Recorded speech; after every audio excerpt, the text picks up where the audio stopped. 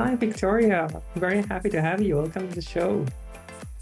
Thank you, Albert. I'm very excited to be here. Me too. And the conversation topic is very interesting.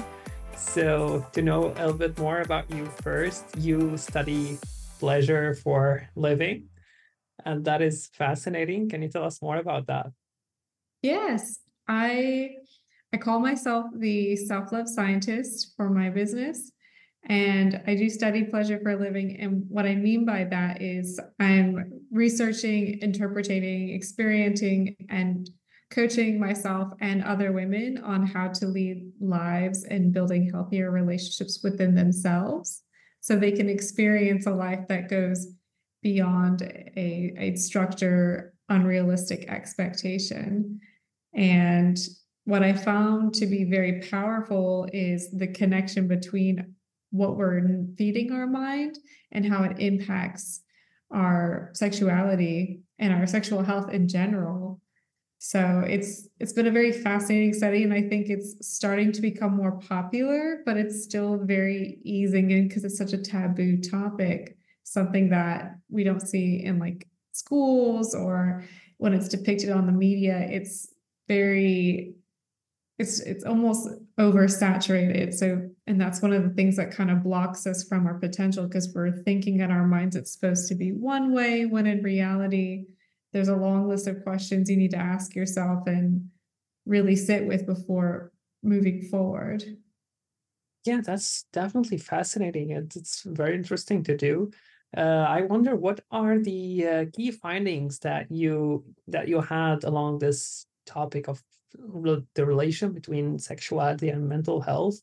What do you find people are struggling with the most, and what is often overlooked? People are struggling with confidence, and confidence is connected to the way they feel about themselves when it comes to their physical appearance and also shame. And the shame is coming from something they experienced at a young age, whether it was in their control or not, or they interpreted something or received information. So they've been carrying it with them without even realizing it. Like we have in our minds these preceptions of what we think something is in quotes like supposed to look like or supposed to be and then we experience it and now we're like, I'm confused, like it, I guess this is the way it's supposed to be. For example, um, there's about 45% of women out there who are experiencing unsatisfying sex, and that 45% reported that they did not feel great about themselves. They had these negative thoughts and feelings about the way they felt in their body, and they never considered that when they were with their partners. They just were very focused on if their partner or not was happy, and that stems from the shame and the fear of being left behind. Yeah, this is very insightful, and I think it's often overlooked by people. But it's interesting for me when I think about it. When you say bad experiences or some core beliefs that they had from early ages, does that only concern about the sexual experience in their early age, or it's more about the life in general that reflects into their sexuality? It's definitely a combination of the two because you can experience something and that's all you'll ever know. So you'll keep that close as you move throughout life until you choose to stop that pattern. So it's like looping behaviors. And then the other part you said, other lifestyle factors can definitely hinder your sexual potential. And that looks like your career. Like you could be in a very wealthy paying job, but you're working 40 plus hours a week and you're being walked all over, you're people pleasing, you're saying yes to all the events, especially like right now we're in holiday season and you're becoming burnt out. So when you are not prioritizing yourself in a way or scheduling, like for couples, I encourage scheduling like their intimacy together because they forget about it. They get so caught up in trying to be everywhere, everything all at once, which is something we cannot do. It's just that we have grown up with this expectation that I gotta do so much in order to feel validated. And that's what's really holding us back from our potential and pleasure, is because you're already worthy enough. You're already validating. However, you need to recognize that in yourself first in order to thrive even more. Yeah, definitely. That makes sense. And when you are saying that people are kind of undermining their sexual life for their jobs or something, uh, this concept reminds me as well of like general self-care routines, overall how people treat them. So in this context, do you treat also sex as like kind of a self-care, or it falls under a different category in your opinion? In my opinion, I would say a sex, whether it's with a partner or solo, is a version of self-care, or for me, I call it self-love, because it's a way of reconnecting and letting go, learning to soften in the process. And it's, down to a cellular level, there's a long list of wonderful benefits to it as well, from, clearing your skin to helping you sleep more. And we could always use some more sleep. And the release of hormones that are happening are great for us. So yes, it's definitely something I would recommend adding to your self-care, self-love ritual or routine. And the best way to do that is to schedule it. If that's the first thing, like definitely start with scheduling it, because it can be hard. Yeah, yeah, absolutely. Yeah, I think this is very important, and we can come back to that later about like scheduling and what are other like kind of tips. But since we are talking about some of the causes of this problem, I think we can identify also body image as kind of a cause of uh, dismissing our sexuality. And what do you think is the impact of social media and pornography in general on this subject? When it comes to the media, whether it's through pornography or socials, that's definitely hurting. It's not to say, like having access to technology is great. However, again, it's setting up this unrealistic expectation. There's a reason why it's a movie. There's a reason why they choose certain people for these roles.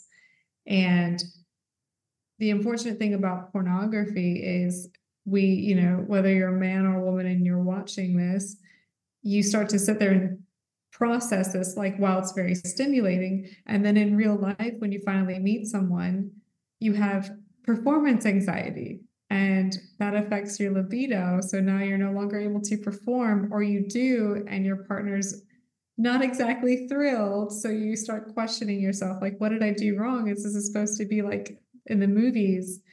Um, and besides the performance anxiety from pornography, there also comes that confidence that we talked about. Like generally in these movies, there's certain body types, and that really makes us question the way we look. Like, why doesn't my body look like that? Or, it can feel very awkward to not really know, like, am I supposed to make a sound, and it no longer feels sexy if you can't be yourself, because in your mind you're thinking it's supposed to be like what you saw. So it can definitely, again, it's harming your mind, which is harming your sexual potential. Yes, absolutely. I think this is affecting a large portion of the society. I can relate on myself, and I think too many people could. So, in your opinion, what is the way of battling that? Because it's like, from what I see, it's two ways problem. Because I have a problem with myself and with my partner. I'm expecting something from myself that's unreal, and I'm having this Mhm. unrealistic expectations for my partner. So, how do you think we can overcome it? So overcoming these unrealistic expectations is learning to recognize what's valuable about you and what's a non-negotiable for you when it comes to intimacy. So if you, let's go back to the confidence piece, which is something that I've noticed a lot when it comes to body shame, and that's blocking your sexual potential. So if you're in your mind thinking you're supposed to look a certain way or it's supposed to feel a certain way, you need to start practicing these forms of self-love for yourself. Start by appreciating your body and learning what feels good. So I highly recommend like even solo sex. And at the same time, I would, if you're, with your partner, it's always good to have the discussion outside of the bedroom. If you're worried about anxiety performance, it's important to highlight the things you enjoy and the things that you would be open to changing a little bit, because it really, through communicating, especially like through safety and having trust, you can actually increase your chances of pleasure because now you feel safe.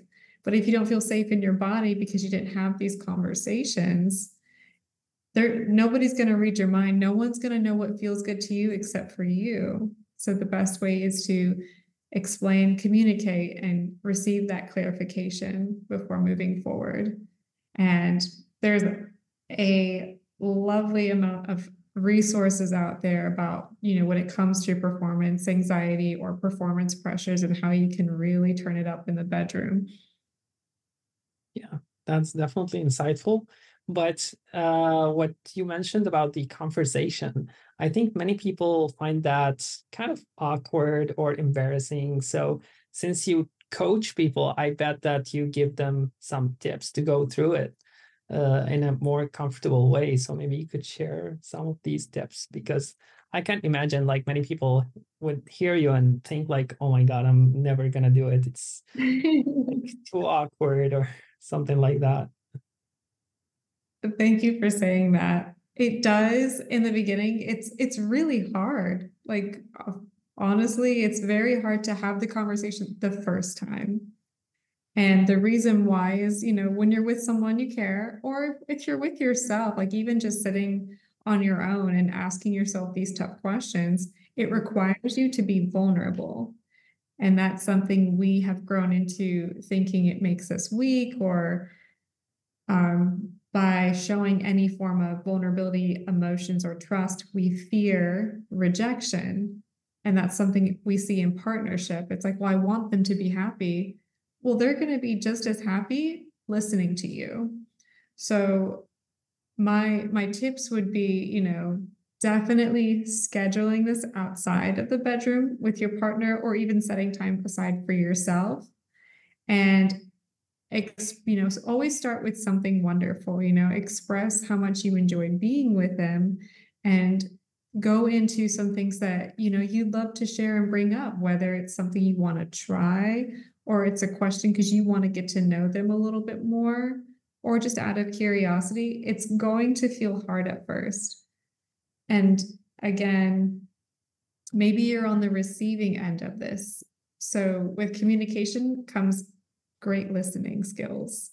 So if it's happening, if you're receiving this information from your partner, or if you're sitting with yourself and you're trying to focus on, what is it that I want? Like, what does feel good for me?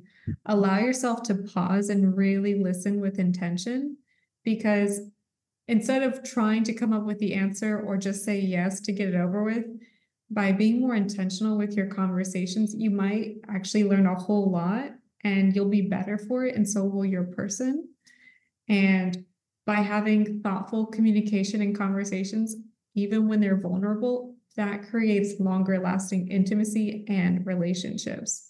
Because again, when we look at relationship statistics, why are they falling apart? Because they didn't communicate, because they didn't want someone to get hurt. And the more we hold on to something with this expectation that maybe someday they'll get it is completely false. That's very rare. So the best thing is for you to be yourself. And in order to be yourself, you need to, value yourself, love yourself, and stand up for yourself.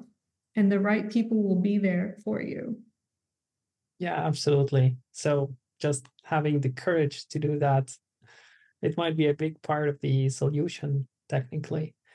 And another thing I wanted to discuss as well is how much do you focus on the emphasizing on the connection between the oneself and their bodies, like connection between the mind and the body. And because sometimes we have problems, but we don't know that the actual cause of the problem is that we are actually not connected to our body in a way that we think we are. We maybe go to the gym, we maybe exercise, and we think like, yeah, we are doing good, but we don't actually communicate effectively with it on the deeper level. So what is your experience with that as well? So it sounds like, so you could be going to the gym, being super healthy, and still not feel connected with yourself. Is that correct? Yes. Okay. Yes. So with that disconnection, I would almost ask, like, what is it that you're doing? Like asking yourself, what is it that you're doing? Who is this for? Yeah, because the like from my perception, many people like just go to the gym because to just achieve goals, just tick some boxes. They don't focus on the process. Like they want to look good in the mirror, but they don't focus on how does it feel in their body, if you got what I mean. And with that, so that would be wanting to look good, but still not feel connected. It's very similar to the concept of money. You can make a lot of money and have a very successful job and feel nothing and feel miserable. So it's important to ask yourself, what is it that you do need in this moment? And by achieving these goals, what does it do for you? How is this serving you? And is this something that you really want? Like, that's a really big question. And most of the time, people don't know the answer to it because they've never been given the opportunity or the chance just to express, actually, I don't want this, or I do want this, and I want this because of X, Y, and Z. So if you want to go to the gym to look good and it actually feels good, then that's wonderful. If you're going to the gym and you're hurting yourself to look good because in your mind you think you're supposed to look this way, that's completely different because you're battling with some form of, body shame or confidence. So there's like two different distinctive explanations. Yeah, absolutely. And what do you advise the people who are doing this? Like, how can they shift their mindset or shift their focus? What should they focus on? Because when someone hears that the connection with their body in general, they might feel lost at first because they don't have a clear set goal, or because they were functioning based on societal expectations or external motivations and not internal drives. Oh, this is good. I also just made some information about this. I call it taking inventory. And what you'll want to do is, ask yourself what it is you want. Start with that question and then begin to notice where you're putting yourself, where are you're spreading yourself thin, really. Like maybe you go to the gym for 2 hours a day and then you're not eating, or maybe you go to the gym every day for 2 hours and you're not seeing your friends and you feel guilty about it. Ask yourself where you're putting yourself. How is this working for you? And what is it that you need to let go of in order to move closer to your goals? And if you're overly stimulated and feeling disconnected, then that's definitely a good, set of questions to ask yourself. So if you're a workaholic and you only grant yourself little slivers of peace and softness to like relax, then you need to incorporate more relaxation to reconnect with yourself. As you said, we live in this society where we work Monday through Friday, either 8 to 4, 9 to 5, and sometimes even more than that. And it's driving a lot of people down, and they think it's normal. Like they think this is it. They say it is what it is. And it's like, no, you're settling. Never settle. Keep striving for the best thing for you, not because someone told you to. Do the thing, live the life you want to live. And that's going to require some form of sacrifice. Yeah, and it will take time, but Absolutely. it will work. So now back to the tips and tricks that we were talking about from your kind of toolbox. What do you advise people usually to be more, as we said, the connection between mental health and sexuality is crucial. So how do you usually advise people to improve on that? You said to schedule like time for sex. This is one tip. Another tip we mentioned is to have the conversation, this awkward conversation. And what are other things that we need to, like, for example, take into account in order to improve on this topic? So those are actually the scheduling sex or scheduling solo sex and having the conversations around sex are probably the hardest ones. And if you go for that, I'm very, very proud for you and very excited. You can also start by simply learning to acknowledge your body and love it a little more. And I do this with my clients. I teach them something called mirror talk. And that's where they stand in front of a mirror. You can be fully clothed or not. And you start to notice different parts of you that you love, and then notice the parts of you that you don't love.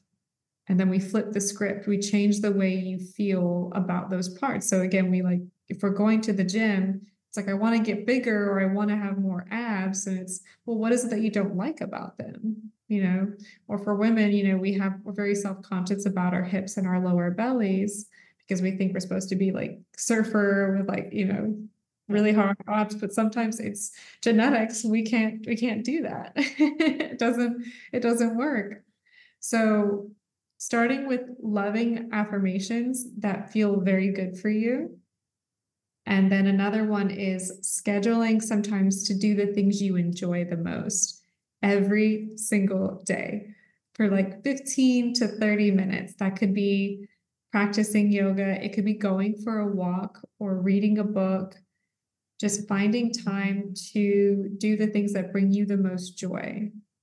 Even though it sounds super small and super like, well, that sounds easy, it's a lot harder than you think. Yeah. People who have children or are the workaholics, that means they have to get up even earlier, or it means they can't go to cocktail or happy hour with their friends.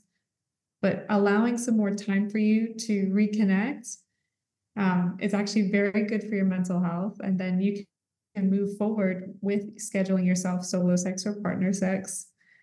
And just, I could keep going. I could keep talking. Those are the Yeah, ones I should. very good advices, Victoria. Thank you. And but I'm really curious about the affirmations part because it is very like debatable. So from your practical experience, did you see it working on people? Because some people really just reject that and they think they don't work, and some other people cling to it as it's the magic solution. So what is your opinion? My opinion on affirmations is, I would say I'm not skeptical. I'm not skeptical. I am more analytical about it because you can have a list of affirmations like I am successful, I am sexy, and I am powerful. You can say everything you want because your words are powerful. However, you may not feel that at all. And feeling like the emotions that we have is, emotions are energy in motion. So if you don't feel sexy, if you don't feel successful, or you don't feel powerful, then those words will not carry as heavy as a meaning. And you're just saying things to say things. It's like, how do you use your word, turn your words into actions, just like actions speak louder than words. So with affirmations, I could have a client pick out a series. We'll find a set of affirmations that work really well for them. And my affirmations of I am sexy, I am successful, and I am powerful. Someone might want to say that because it sounds good, but it doesn't feel good for them. So we need to find the words that are more suitable and ask ourselves, well, what does feeling sexy do for me? What does feeling powerful do for me? What does it look like to be successful? And the more we take these affirmations and really expand them into a more visual interpretation, we can easily put ourselves into that identity and start acting as it. So if you say you are sexy, powerful, and successful, I need you to step into this identity of what that looks like for you specifically. Not what it looks like for your friend, not what it looks like on TV. What is it for you specifically? and your brain will start taking this visualization and recalibrating, recreating a new reality for you because you visualize it. So Right. Yeah. This next level explanation, I think, makes perfect sense. It's yeah, very, very convincing. Yeah. your brain is powerful. Yes, it is. Absolutely. So, Victoria, I think we came to the end of the episode. So, I'd like to thank you so much. It came by so fast, and these all information were very interesting. And I think we took a lot of useful tips from you. So, thank you so much for being here. Thank you, Albert. This was a really insightful conversation too. I loved it. Absolutely. Looking forward to seeing you again. Thank you.